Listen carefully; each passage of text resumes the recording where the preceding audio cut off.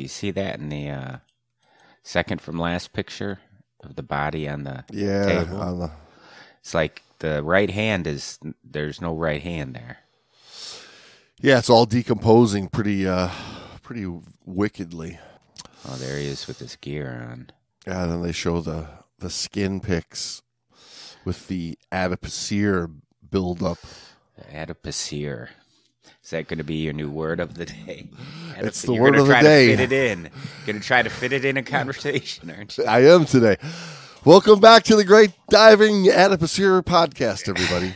And try not to make it seem forced. Right. Like you just got to let it flow naturally. That orange has a very adipocere appearance. Have you been in the hot tub a long time, or is that just adipocere? Knock, knock. Building up on your body after. Who's there? Adipocere. Adipocere who? Adipocering you here. Aren't you glad I didn't say adipocere? Hey, speaking of romantic jingles, Brando, It is Valentine's Day, you know. Yeah. It's Valentine's Day today while we're recording this, and it's Valentine's Day weekend. So our balls should be the topic of discussion. Well, I wrote a little poem for you. I bet you did. Roses are red, violets are blue. Trim your balls. Your date on Valentine's Day will thank us too. That's right, everybody. That's right, fellas of the Great Dive Podcast and ladies out there. Valentine's Day is here, and Manscaped is the remedy for what the Love Doctor has ordered. His prescription? It's the all-new Performance Package 5.0 Ultra, designed to elevate your grooming game and shine like the heartthrob that you are. So get out there and join the 10 million men worldwide who trust Manscaped, like your old pals Jamesy and Brando. With our exclusive offer, go to manscaped.com, snag your 20% off and free shipping with the code TGDP. Do it. Get your little lawnmower. Your little LED spotlight, shine up down there. It's brighter than your best romantic smile.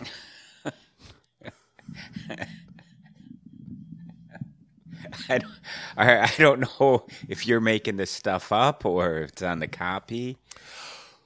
Brando, you ready for a happy ending? Because there's Manscaped's refined cologne as well nowadays. It's the Valentine's Day touch to your grooming routine. Elevate your grooming routine and set the stage for a romantically smooth celebration this weekend, everybody.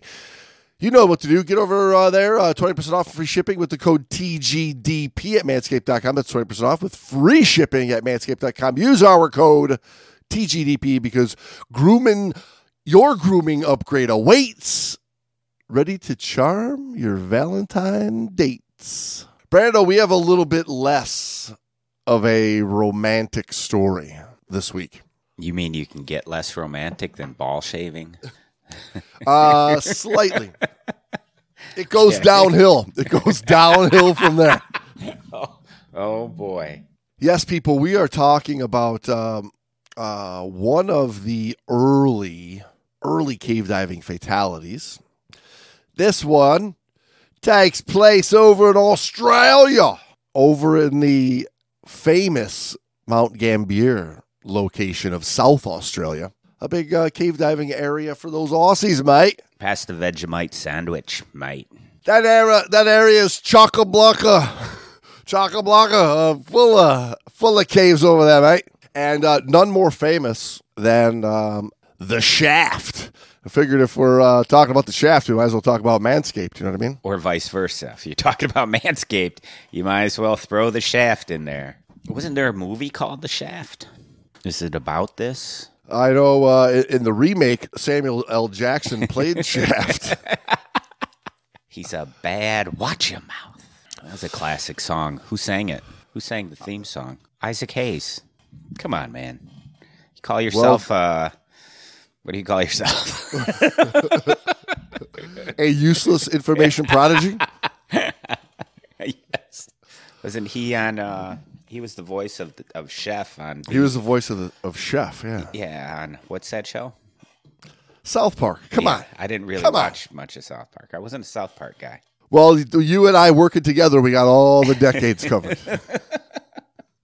But yeah, the famous Shaft accident in South Australia near Mount Gambier, unfortunately claimed the lives of 4 recreational scuba divers. And Brando, this is 1973. This is really before the days of people realizing just taking my little open water diver scuba class is not in any way going to prepare me for cave diving, even being an instructor like some of these guys were.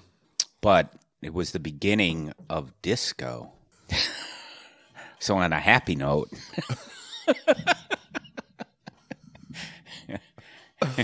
See, it's not all death and adipocere on the Great Dive Podcast.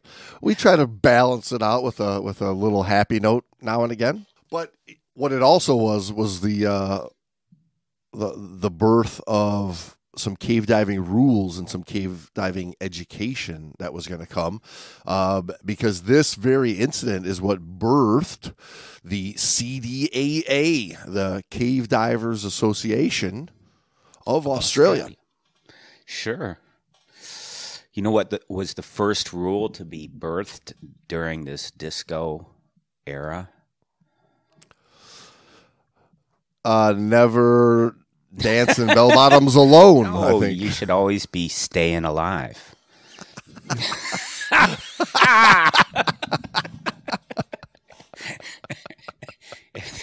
If that one doesn't get some hate mail, I don't know what will. Well played. Well played. So a group of 8 divers decided they wanted to go check out this shaft. This shaft that opened up in the middle of a horse farm, basically, in South Australia. As the story goes, there was a horse farmer, walking his horses out to the other side of his field when one of them, mysteriously just collapsed, and the farmer, turned to see what had happened, and the horse was slowly trying to get back up. And upon some investigation, so there was a hole that the horse kind of fell through, got up, but it was a small hole, about a foot or a third of a meter for our Aussie friends in size.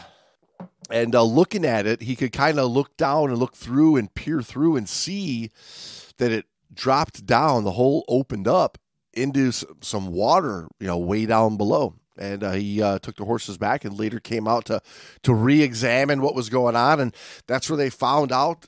He took a shot line sort of with him and dropped it down over 100 feet down before he hit anything that slowed down the descent of the rope line that he had. But later on, we would find that it's way deeper than the 100 or so feet before he started to hit something.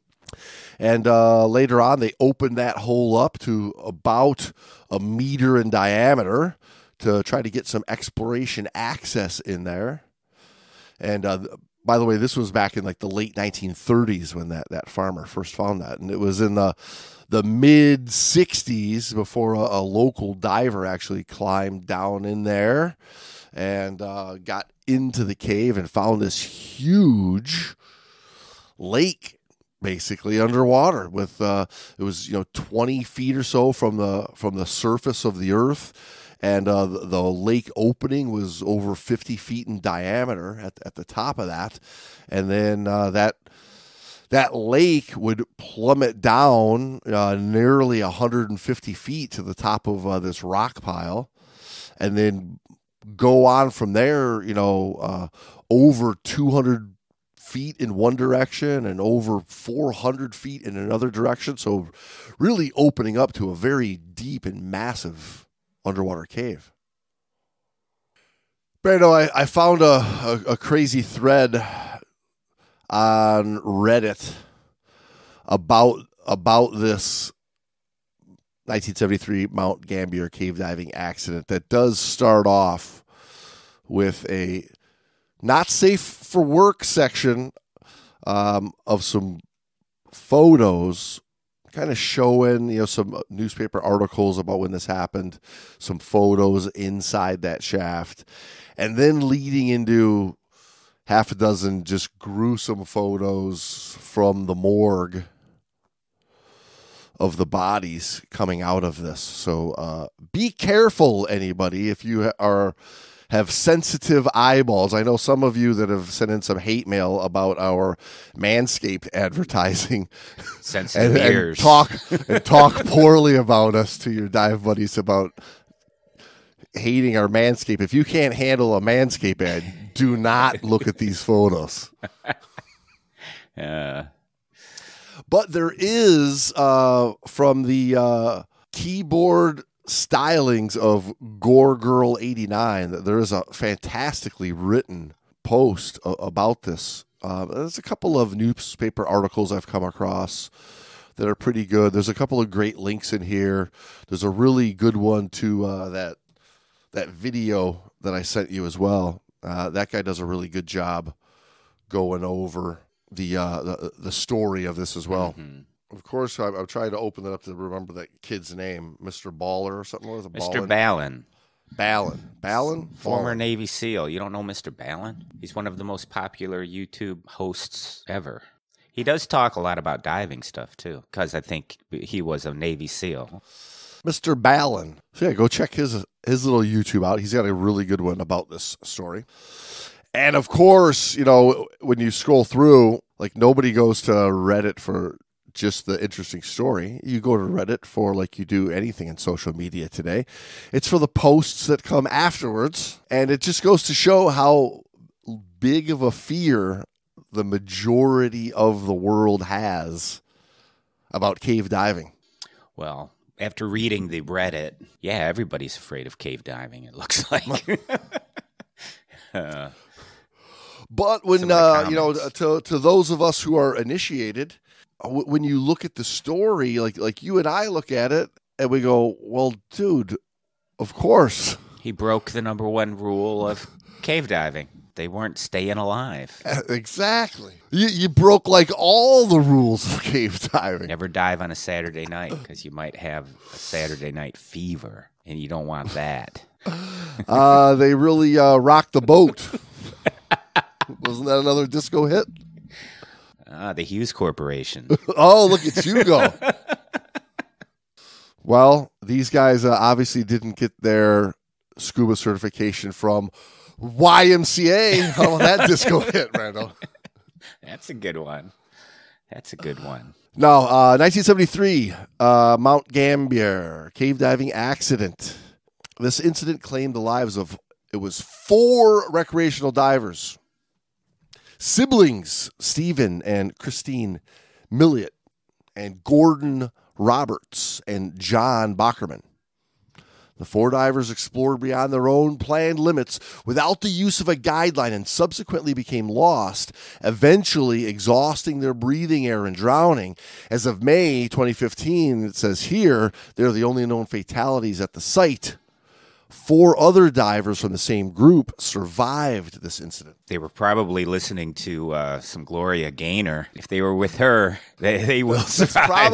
That's probably what they listened to on the whole drive out. I can tell where this episode is going to go. Yeah, right. It's going to be reported to Apple Podcasts of being grossly obscene, and we're going to get shut down. It took almost a year for the bodies to be recovered, Brando.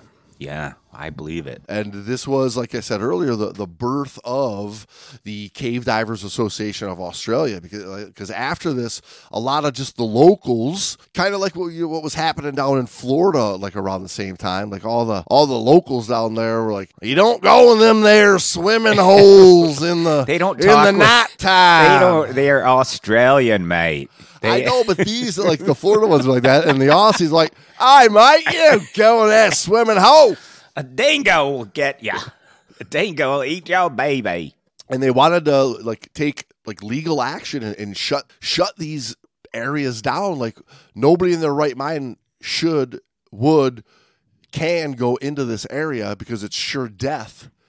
And then it took a small group of people who were trying to push this frontier of this new activity and do it intelligently and safely, going, whoa, no, we're building this agency so we can teach people how to properly explore these areas. It's not that you can't, it's just that you can't go in without the right education. And when we look at what we've been talking about for the last couple of weeks on this year's Cave Diving Month. And what we've talked about in the past is they basically broke every rule you could break to lead up to this big multi-person fatality.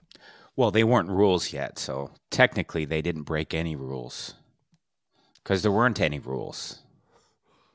You know that's why Judas Priest's Breaking the Law wouldn't be written for another decade.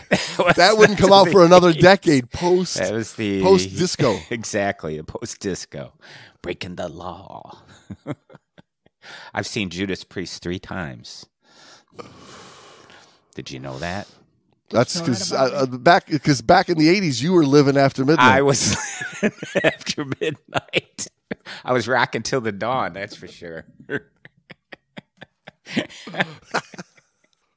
But hey, if you think I was going to not go cave diving just because of a few casualties, you got another thing coming.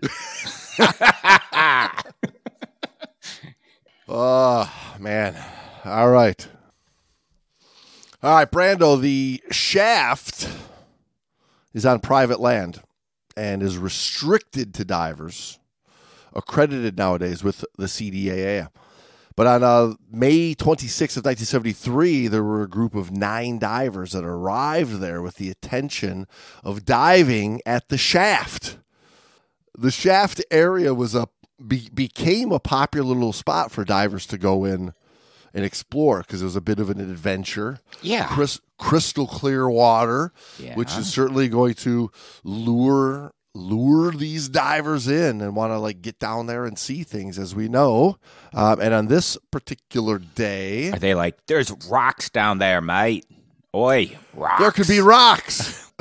Let's just pass this little rock here. More rocks. More rocks. Look at those rocks. Those rocks are really I bet you if rocky. We drop down this 400-foot hole, there'd be a really cool rock down here. But Brando, there were 9 divers showed up. John Bockerman, Peter Burr, Christine and Glenn Millett, and Stephen Millett, Larry Reynolds, Gordon Roberts, and Robert Smith. Those were the 8 divers that ended up going into the cave. And there was a 9th, Joan Harper, who decided she was not going to be diving today. And instead decided she's going to hang out. I'm going to be surface support. I'll cook us up some hot soup so everybody's got something to eat after you get out of the water, all cold and chilly. Warm your body back up and assist the group in other ways that may be needed. And unfortunately, they definitely ended up needing that. Now, the day prior to the accident, the group met up with old B.V. Ashby, who owned the farmhouse and signed the guest book. And they did one successful dive and extended a shot line about 150 feet into the water and reaching the main point when you drop down that shaft, which is known as the rock pile, basically the crumbling earth surface that fell down to create that sinkhole that the horse fell through is piled up as a big limestone rubble about 150 feet below the entrance to that sinkhole. And then the next day they decided, well, we got the sinkhole in place. We got the big job done. Now we can just follow that down and get down there and we can go do some exploring. Some cave diving. Do some cave diving. Now, they were diving 72 cubic foot tanks. And they got their bottles filled the next day. And on the 28th of May, they descended back to the rock pile. And reports from the divers indicate that they had not planned to explore beyond the edge, which is a narrow and downward sloping continuation of the cave on one side of the main chamber, far from the natural light shaft provided by the sinkhole opening. The rock pile was generally considered the boundary for safe recreational diving. And the surrounding cavern was dark, unexplored, covered in loose silt and limestone rubble, and continue downward to depths where the effects of narcosis become extremely bad. Bad narcosis. Bad narcosis. And we know from the rules of cave diving today, one of the main ones is we don't dive deep on air. For that very reason is the level of narcosis that exists beyond that 100-foot limit can really start to take effect on the brain and start making some very bad decision making in an environment which is extremely important to be able to make competent, clear-headed decisions. Especially where these guys were going, which is well beyond 100 feet, 150 just to the beginning of this rock pile, onward to 180, and then what would turn out to be well over 200 feet. Yeah, which you'll be narked out of your gourd at 200 feet.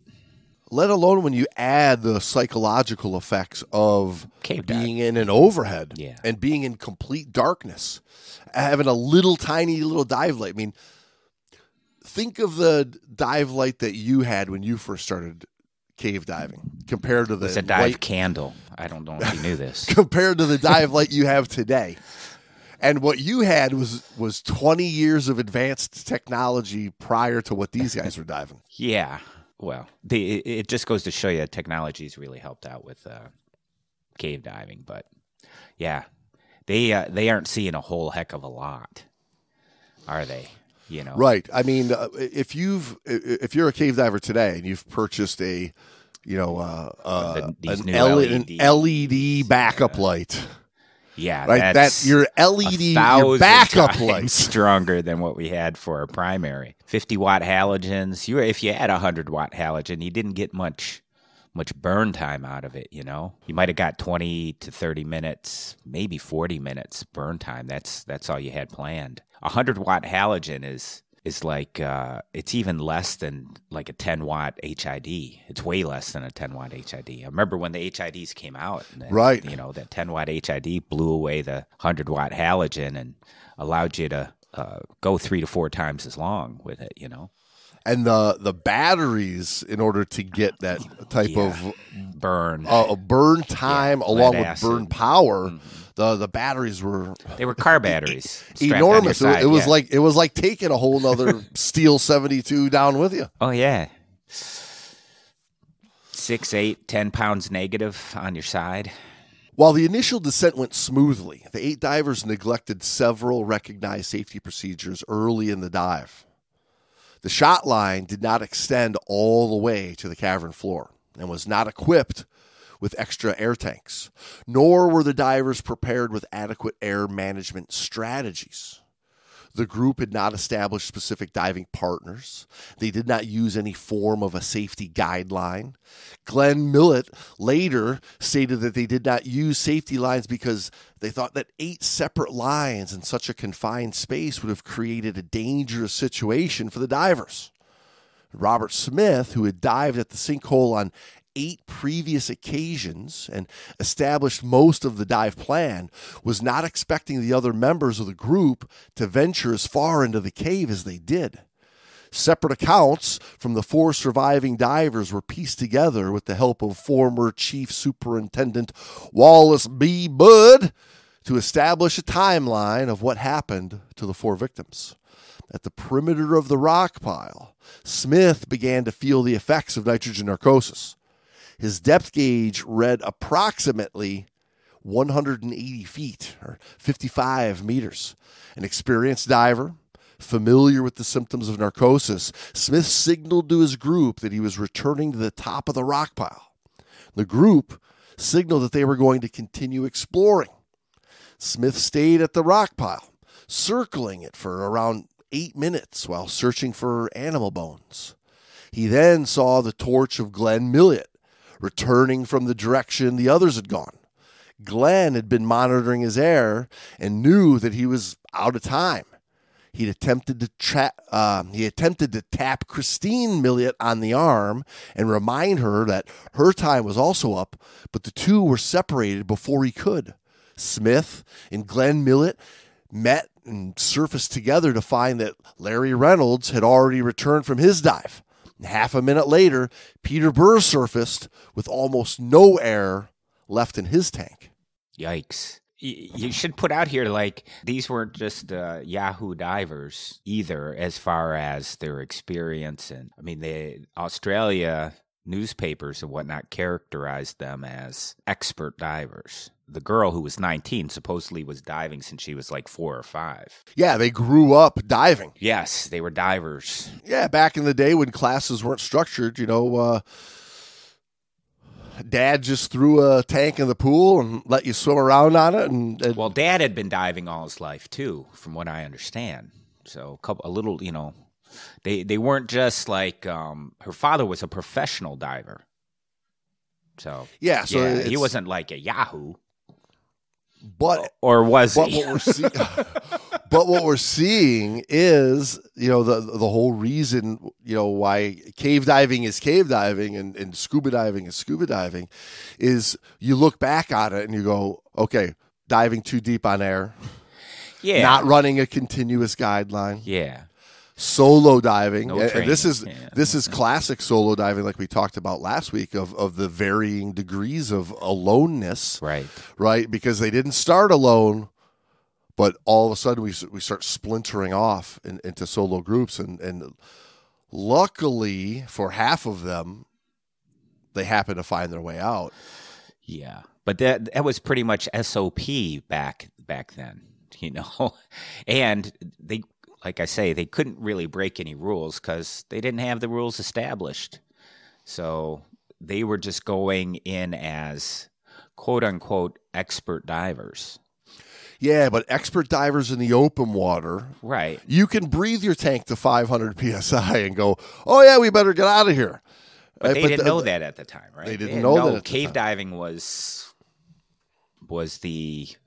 I'm sure it was I know it was being done in other parts of the world, but it was the fringe of the fringe, and it wasn't really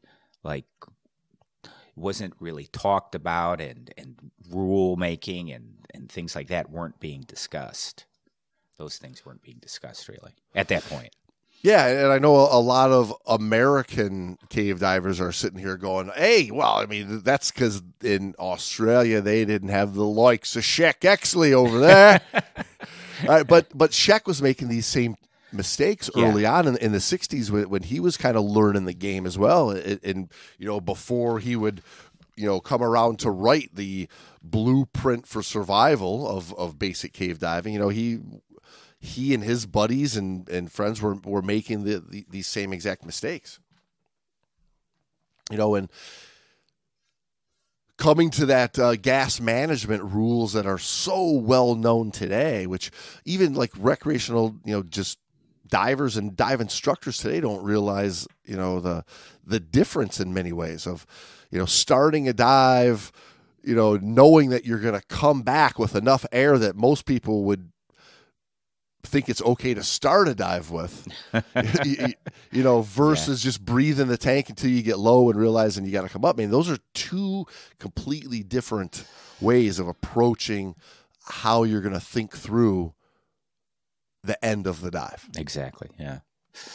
Well, we didn't get there like from nothing is I guess my point is these deaths and these incidents were all the impetus to coming up with a better way to approach a dive plan and a dive period, right? Knowing the others would have similarly low air supplies, Glenn Milliot quickly put on a spare tank and returned to the water. And he descended to a depth of 225 feet, nearly 70 meters, where the cliff began to drop off. At the edge, he found Stephen Milliot's torch and camera. He put on a single, 72. A single, yeah. That's went all down they to had. 220. They were all diving single 72s. Yeah. Yikes! Though there's no room for error. There's no room for mishap with your regulator. There's really no room for much. No, you're at 8 ATAs. Yeah. Even if you're on a 70 cubic feet of gas, you're in 8 ATIS. You're breathing probably, if you're good, you're breathing 4 cubic feet a minute. Phenomenal, and just sitting there on the bottom doing nothing. In the 70s, swimming around, just overweighted, they're all in wetsuits and 200 and nearly 230 feet of water. So yeah, I mean they're gonna, these aren't planned to be long dives at the best of situations. Significant amounts of silt had been disturbed, and the visibility had reduced to nearly zero. Glenn Milliot had no choice but to decompress and return to the surface. By the time he surfaced, an ambulance had arrived at the sinkhole. Peter Burr returned to the cavern for one more look, but found nobody. By that point, the group was aware that they were looking for bodies, not survivors.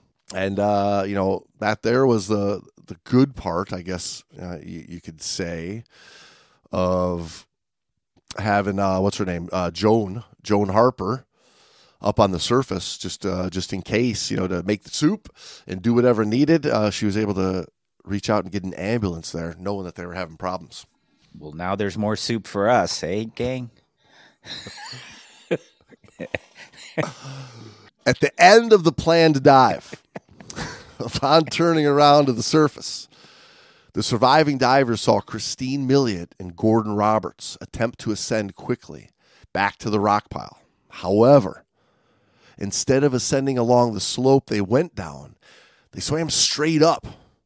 Possibly because they were worried their air would be exhausted soon, the two divers swam directly upward into a dome in the ceiling, which had no exit.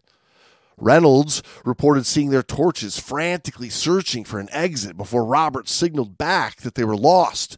And according to Reynolds, Christine Milliot and Gordon Roberts looked frightened. This was the last time the two of them were seen, likely suffering from nitrogen narcosis and surrounded in silt, allowing minimal visibility. The two failed to find an exit. They exhausted their air supply and drowned. Their bodies were later found below the ceiling dome that they had failed to escape. Reports suggest that Christine Milliot and Gordon Roberts may have been holding each other as they knew their death was imminent. Their bodies were found together. That's a hard way to go. That's a hard way to even imagine going. Right. I get it.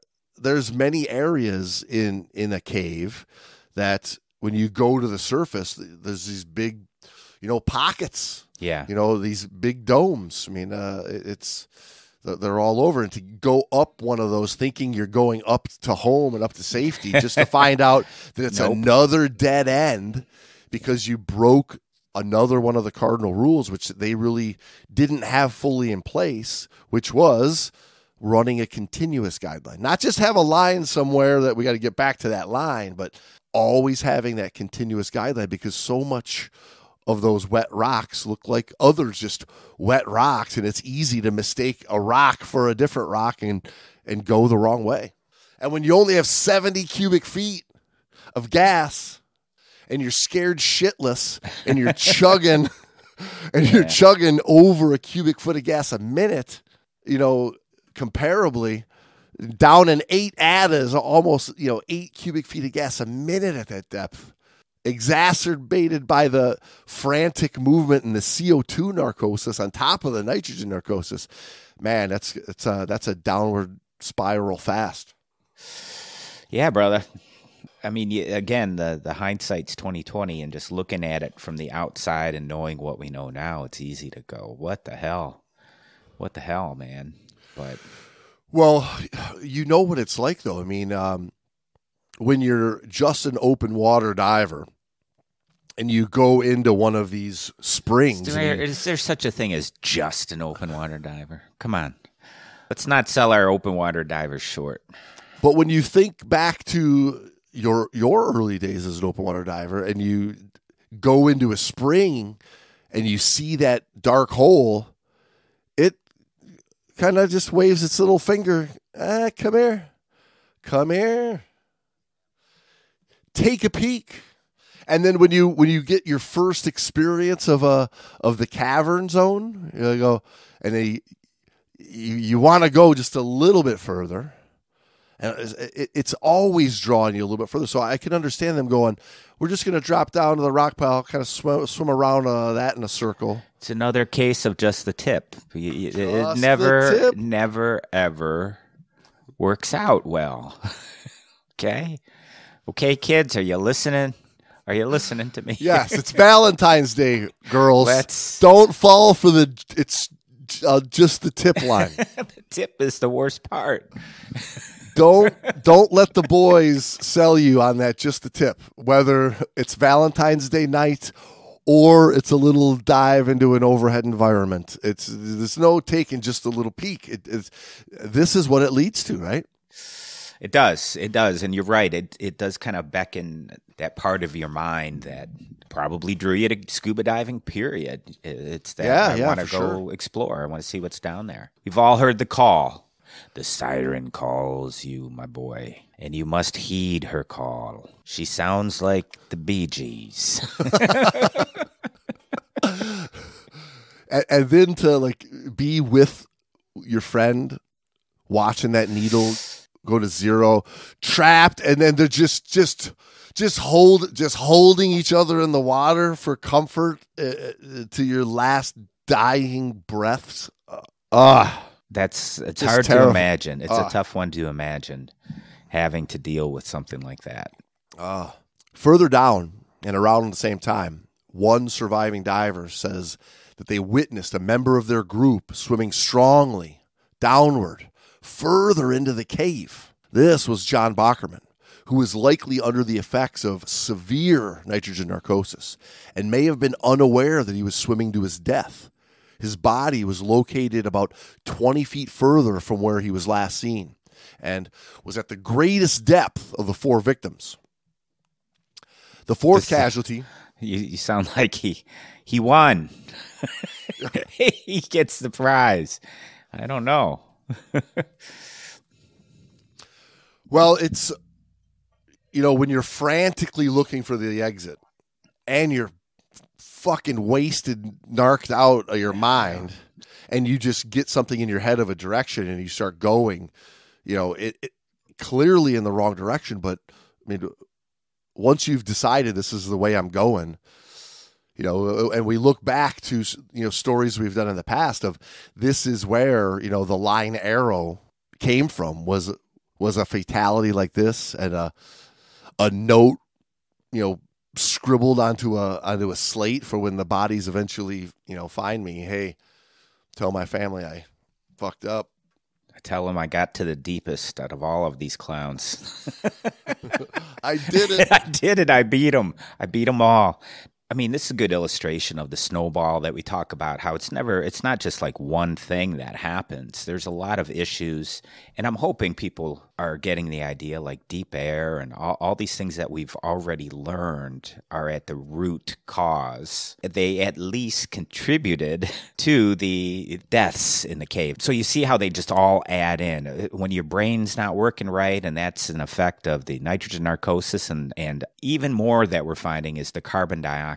Carbon dioxide, gas density, they all play in, to me, at least equal roles. CO2, sure. Gas density, nitrogen narcosis, they all play into that. You are not thinking straight, and you're going to make a bad decision almost always. And then we have, the incident here of Bockerman being alone. Right? It didn't start alone, right? So they're untrained in team diving. They all started with dive buddies. It's a clear example of the difference between a dive buddy and a teammate and what diving alone really means. And here's a perfect example of different levels of being alone, because he's in this cave with 7 other people, but he's as alone can be. And had he been with a teammate, there is a chance of somebody going, stop. Yeah, you're going the wrong way. Chance, yeah. At least there's a chance. Which is why we get to the rules that we have in place today. It's not to prevent you from being able to do the fun dives that you want to do without the hassle of having a buddy. It's for competent decision making when shit is hitting the fan. Yeah. And an extra set of hands, and an extra set of eyes, etc. So, yeah. The fourth casualty, Stephen Milliot, may have been seen lost beneath the cave ceiling shortly before the surviving divers surfaced. Although his torch and camera were found deep at the base of the rock pile, his body was found under an overhang at a depth of only 50 feet. Compared with the other victims, little is known about Stephen's final moments, but he was wearing a buoyancy vest, and to have been found under an overhang, it is likely that he was buoyant at the time of his death. And a search by the police underwater recovery squad to a depth of 200 feet was initiated on the 29th, that next day after the accident. And the search was brief, and no bodies were found. The team was aware that they were unprepared for a dive in such conditions, and the operation was described by Chief Inspector Wallace Budd of the Southeastern Division Police Headquarters in Mount Gambier as a clusterfuck. This is what we call down here a squabbly, bubbly clusterfuck, mate. But he said this is a learn-as-you-go exercise. And the next day, they made a second attempt, again, which was unsuccessful. And the police search was ultimately postponed as the team sought naval expertise on the dive, the training for which was expected to take several months. Yikes. Could you imagine just... We got to train for a couple months to go get these bodies. Yeah, you've got a team of police divers who are, basically, just body recovery guys. They can, for the most part, it's, they're going into shallow water, recovering a body, recovering a car that ran off the road, to now recovering a dingo, doing one of the most insane cave dives that the world knows yet, right? Completely unprepared, untrained, probably going to the bottom of that shot line, realizing there ain't no fucking way I'm going any further than this. We got to get out of here, right? And coming up, like, there's no way we're doing this dive. Getting out and going, we need way more training this.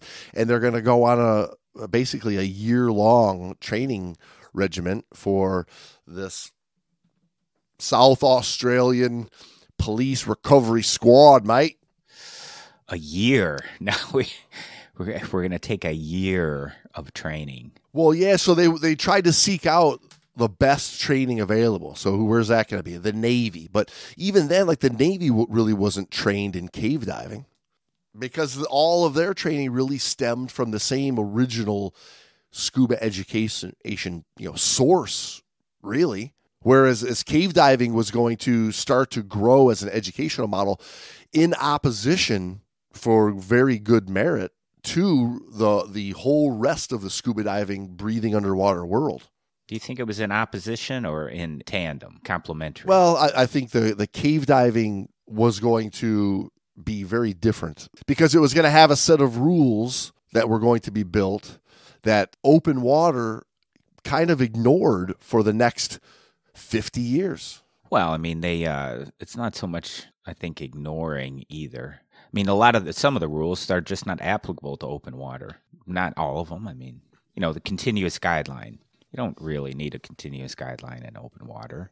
Things like that. What I'm getting at is a whole year of training. The Navy, the Navies were good at physics and the physical aspect of diving, but they didn't have protocol. You're right. There's no overhead protocol. Yeah, if they were going overhead in the Navy, they're doing tendered surface applied right, air, exactly. gas. Right, and I think that when we look at the rules of continuous guideline, to me, continuous guideline. If I'm talking to a brand new open water student, we can still have that conversation of you always have to know how to get home. And it's not just pop up anywhere. You can teach that concept to the very first time I've ever been underwater. But open water scuba tends to ignore that until you get to the point where you might need it, and then they start throwing that in. Well, yeah. I mean, they like to leave that as they don't talk about the different types of diving in open water class, at least most open water classes, as far as an all usable. You can go and pop up anywhere. Your boat's going to follow you, that kind of thing. Or you're in such a small place, it doesn't matter where you pop up, Yeah, and we've had the discussions many a times on Great Dive Podcast about open water dives that need to be conducted like an overhead.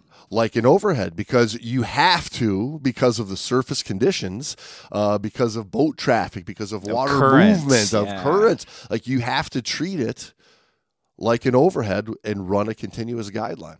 So it's not necessarily a cave diving thing. Right. No, I agree 100%.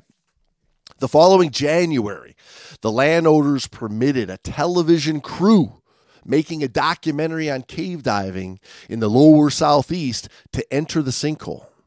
And on the 22nd of January, 1974, after several days of diving in other caves in the area, the crew descended to a depth of 50 feet using professional lighting equipment. They illuminated the cave like daylight. A technician looking in the direction of his teammates noticed what appeared to be a third person behind them. Hey, who's that guy? Hey, crikey, mate.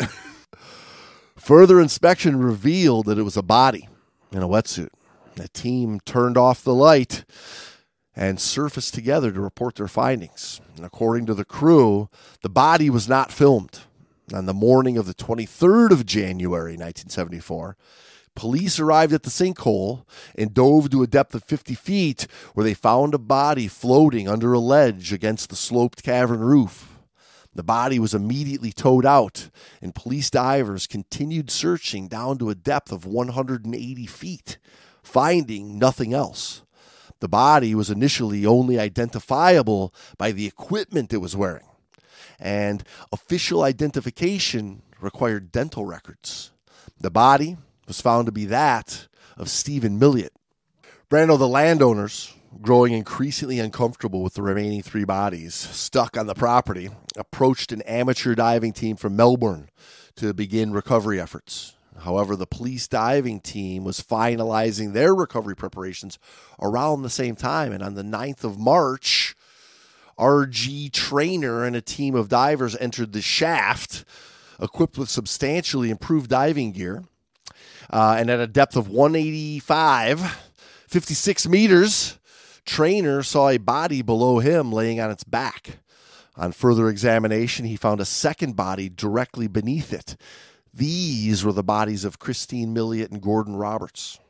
And 20 feet deeper, Trainer also located the body of John Bockerman beneath a rock ledge. He attempted to move the body into a more easily recoverable position, but abandoned the effort, knowing that he didn't have sufficient amount of air. Well, at least he's cognizant that there are gas requirements. Yeah. Because this is an easy one, especially considering everything that we've talked about. Of like, I just found all three bodies. Jackpot. Got them all to be 200 feet on air. Yeah. And realize, okay, this is good enough. I know where they're at. Let's mark this off, and we're going to come back to it with full resources rather than get wrapped up in the moment and try to do all this right now. And I create a fourth body here. Yeah, not to mention, getting bodies up from the depth in one piece, and you don't, make things worse. It's difficult. It's difficult. Yeah, decomposing bodies. Yeah, they're only being held together by their wetsuits, probably. Yeah, among other things. Yeah, I mean, sometimes the connective tissue can stay pretty good. The next day, the divers attempted to return and recover the bodies, but did not succeed, and the effort was called off after the water became too murky. Several more dives were attempted, but the bodies now could not be relocated. Finally, on the third day of diving, the bodies were found again. Christine Milliot and Gordon Roberts were recovered from a depth of 195 feet. On the 11th of March, 1974, attempts were made to recover Bockerman's body from a depth of 215 feet the following morning, but the divers aborted the recovery because of the onset of nitrogen narcosis. The onset? Yeah, these guys are too fucking wasted. The onset. To continue they had to bail. It's not onset. It's chronic. It didn't just onset. It was they've been diving with nitrogen narcosis for the past year. Everybody's been narked out of their gourd in there. And I think this is a lot where, this story will mimic many stories of the growth of the understanding of the rapture of the deep is you can tolerate it a little bit. And you can tolerate it a little bit more, a little bit longer, a little bit deeper, until at one point you're like, you hear the wah-wahs, you know what I mean? That's how you know you've been deep. That's right. The divers were sent home for a month to recover from the extended efforts and to further train for the final body recovery, which was the most challenging because of its extreme depth and position. The final dive plan included 1 day of diving to secure the location of the body using a guideline, a rest day for the divers to recover from potential narcotic effects, though narcotic effects are known to dissipate immediately on ascending, but they didn't know that back then, and then a third day to recover the body. Yeah, I mean, that I can see, doing a dive to over 200 feet on air. Decompressing on air? Yeah, I'm A-okay with having a whole 24 hours in between dives for sure. The divers experienced significant narcosis during both days of diving, but their improved equipment and procedures ensured the operation went as planned. And John Bockerman's body was recovered from the cave on the 9th of April, 1974, 11 months and 11 days after the accident. The cause of death in all 4 divers was found to be a lack of air with terminal drowning. Was that 4 years of medical school, bachelor degree, so 12 years of schooling, and you came up with it? We could have told you that. Yes, that doesn't really tell the whole story of what happened, right? I mean, because really this fatality started at the surface. It started when they started scuba diving, if you want to go that far. But yeah. In many ways, they're just another part of the group of people that have had incidents or were at the impetus for a big change in the scuba industry. Yeah, absolutely. Between the narcosis, between the overhead environment, the need to establish some kind of protocol to avoid these things, these kind of incidents, was becoming acutely aware by the dive community, I think. Yeah, no kidding. I mean, this fatality really occurred, in my opinion, when Joan Harper decided, I'm going to sit this out and stay on the surface. You're blaming this on Joan?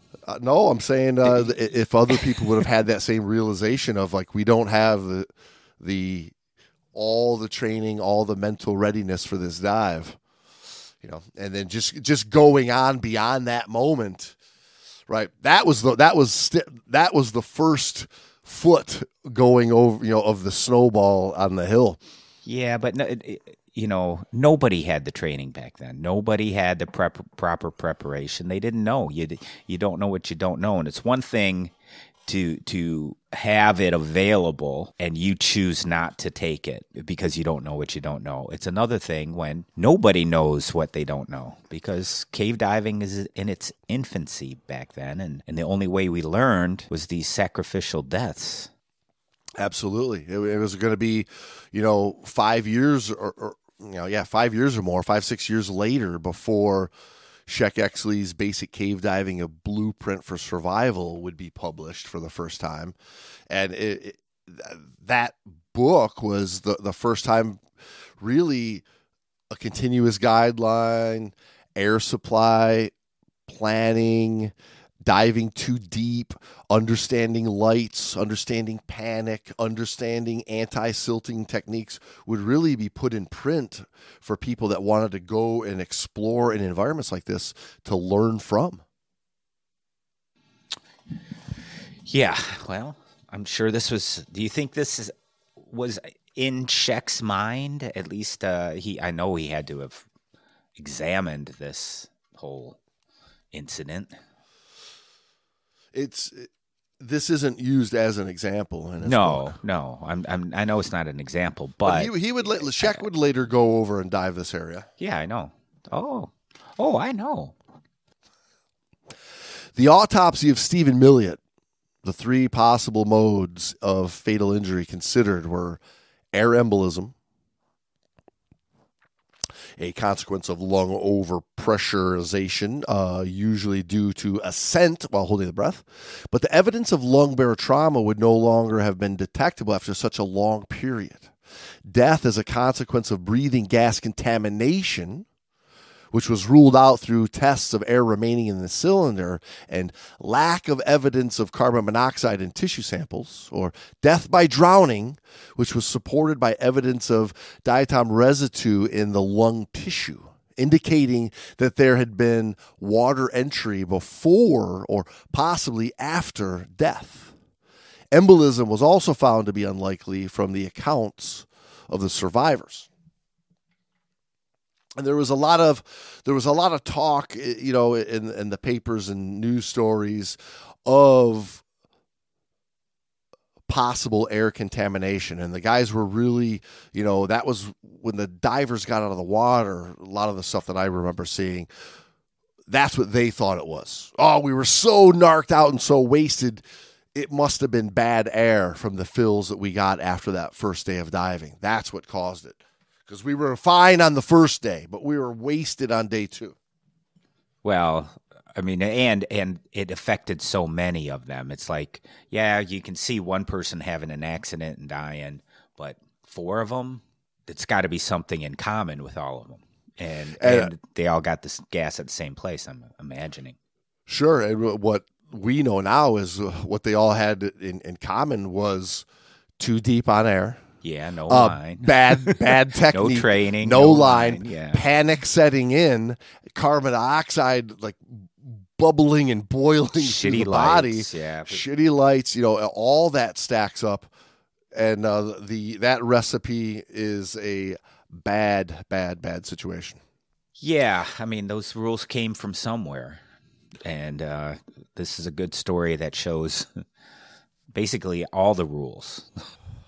Right, because when you look at just the frame of mind, when you're in a cave and you're hundreds of feet away from the exit, to be there knowing there's one identifier in this tunnel with me that's showing me how to get home.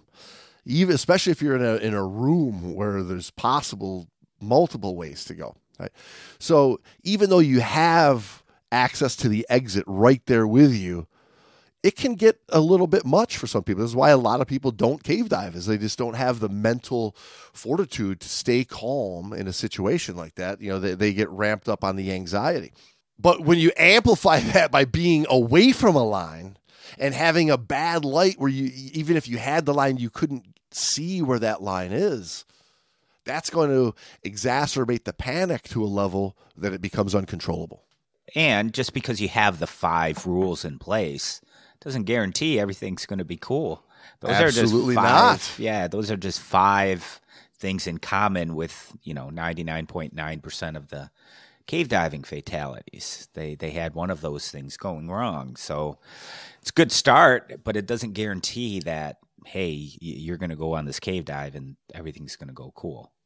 Because there's so much more that goes into it. And that's what good cave diving education is going to give you. Well, good diving education.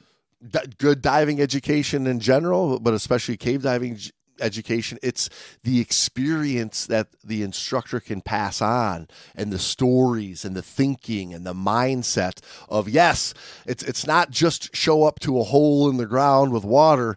Make sure you have these 5 things with you and you'll get out safely. There's a lot more to it than that.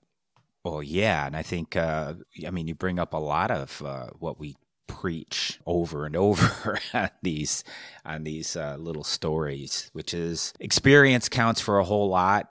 You can't teach a diver everything they're going to encounter underwater or everything they might possibly encounter underwater. So you have to teach philosophy, and you have to hopefully get that student to engage and subscribe to that philosophy. The coroner, Brando, Special Magistrate R.F. Stokes, concluded... Stokey, mate. Stokey. Concluded that the 4 divers overstayed their bottom time, ran out of air, and died of hypoxia, the usual consequence of fatal drowning. He concluded that these guys died underwater when they ran out of gas somehow. Well, yeah. The cause of death is these men were not amphibians. They were not fish. They were not amphibious. They could not breathe in an underwater cave. A further finding was that although all the divers claimed to be experienced, and 4 of them were instructors, none of them were experienced sinkhole divers or cave divers. At that, no appropriate safety precautions had been taken, referring specifically to the lack of fail-safe return to the surface, staged emergency decompression cylinders, any recognized safety system such as a buddy system, and that no one clearly had responsibility for planning the dive and the safety of the group. Yeah, I don't know. That's a little harsh, but... Well, I mean, when you jump into a cave and you don't have a fail-safe continuous guideline home, you certainly increase the odds of not making it home safely. And when you go into a cave in 200 plus feet of water and you're going to incur decompression, to not have a decompression gas to breathe, you kind of are hedging the bet towards the likelihood of you not coming home safely, right? And when you enter a cave with no clear delineation of teammates and who's diving with who and where we're going and what we're doing, and no clear buddy system or team protocol, you're increasing the likelihood that you're going to get splintered off and split up, and people are going to be alone. And what do I do? Do I go home or do I look for my buddy? Right? You're increasing that likelihood that you're going to get split up and somebody's not going to make it. And when you don't safely, clearly take the responsibility to plan the dive out from the beginning, man, as harsh as those words are, old Magistrate Stokes was Stokey. Old Magistrate Stokey was right chock-a-block full of the right answer there, mate. But yes, everybody, I mean, that's a brutal, gruesome story of how cave diving got to the rules that cave diving has.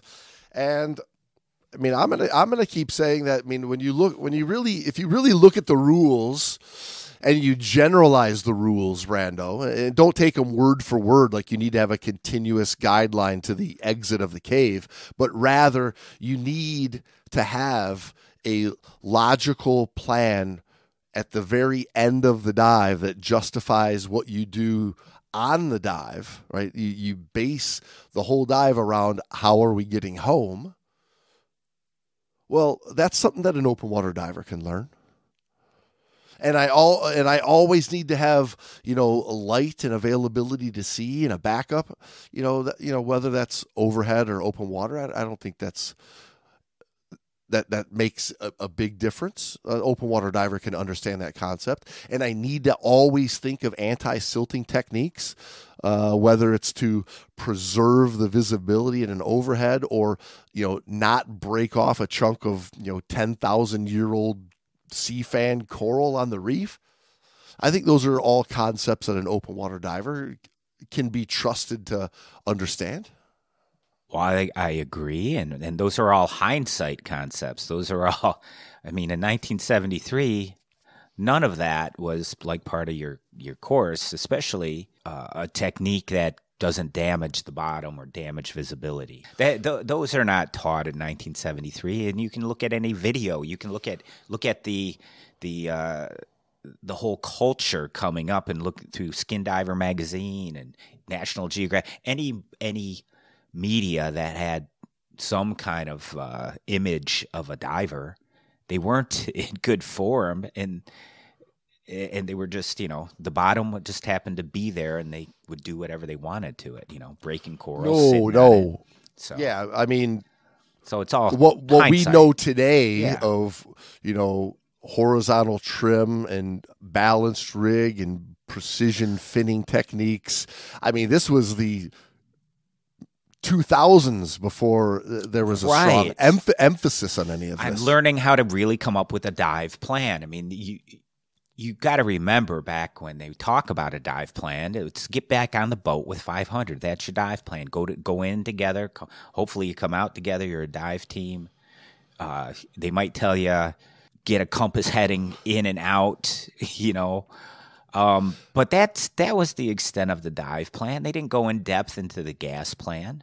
I mean, that was the extent of the dive plan education in 2023 for a lot of people. I mean, that's the reality of it out there. You're 100% right, but they don't have the excuse of there's nothing like that out there, because now there is. Because of hindsight, we look back and we, guys like you and me and girls like you and me, we embrace guys like you. You want a chance of a guy like you and a girl like me get together? So you're saying there's a chance. What I'm getting at is we choose to teach that because we embrace that philosophy. Yeah, there's no excuse today, you would think, right? Because here, the information's out there all over, for over 5 years now, you and I have been sharing these very concepts. Yes, we have. That's been, I think, the main, besides Manscaped, besides pushing some razors, some pube trimmers. Go ahead and call it what it is. Besides that, I think the main point of our podcast and our stories and what we had to say is, hey, there's a way to approach scuba diving soundly and safely, and still have the fun and still feel like you're courting death or you're doing something risky. But you're doing it with a plan and with proper training and with a proper approach that you reduce that risk. Yeah, there's an intelligent way to dive, and it's not just throwing on extra stuff to breathe from, and it's not just taking two instead of one. There's a mindset and a thinking that can be applied to make everybody's diving, whether you're a cave diver or just a shallow reef diver, better. Right, and that there's a skill that needs to be developed and an art to it. So I hope that people are getting that out of our yapping. I do too. Well, what do you think, people? Let us know. Send us a little message. How'd you like this year's Intergalactic Great Dive Podcast Intergalactic Cave Diving Month? We're going to go Star Wars on people to make it intergalactic. That's what they need in the Star Wars franchise, is some cave divers. What do you think? Luke Skywalker, Chewbacca is a cave diver. What if we find out he's a caver? He's as hairy as any cave diver I've ever met. I know, but when he puts on the gear, he's sleek, he's streamlined. His technique is amazing because he's fucking 8 feet tall. Imagine if Chewbacca manscaped his entire body, Chewbacca, except for his face, he'd look just like Larry Green. He'd be getting paid triple what we're getting for pitching the old Manscaped, because people will be like, if it works for Chewy, it'll work for me. There you go, everybody. Well, we hope you enjoyed this one. I think that's a wrap for Cave Diving Month, Brando. You going to sign a logbook on this, or you no logbook all year long? No logbooks. No, we don't need logbooks. All right, everybody. You heard it from the Green Mandalishi himself, Brando Schwartz. The mandolin, isn't it? The mandolin. Oh, the Green Mandalishi was a Judas Priest song. I went back to Judas Priest. I thought you were doing Star Wars on me. This is something it's something in the newer Star Wars that I don't know. I thought the Green Mandalishi. I don't recall that one, but all right, everybody. We will talk to you next week.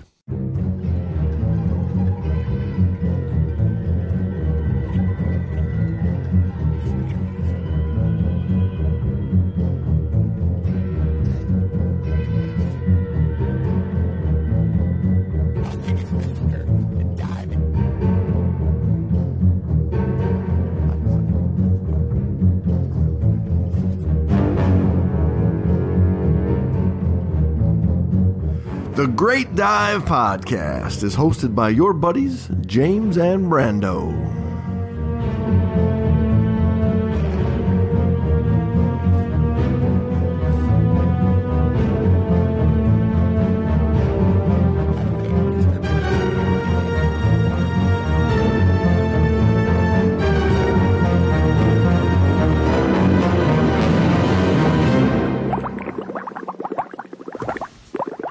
The Great Letter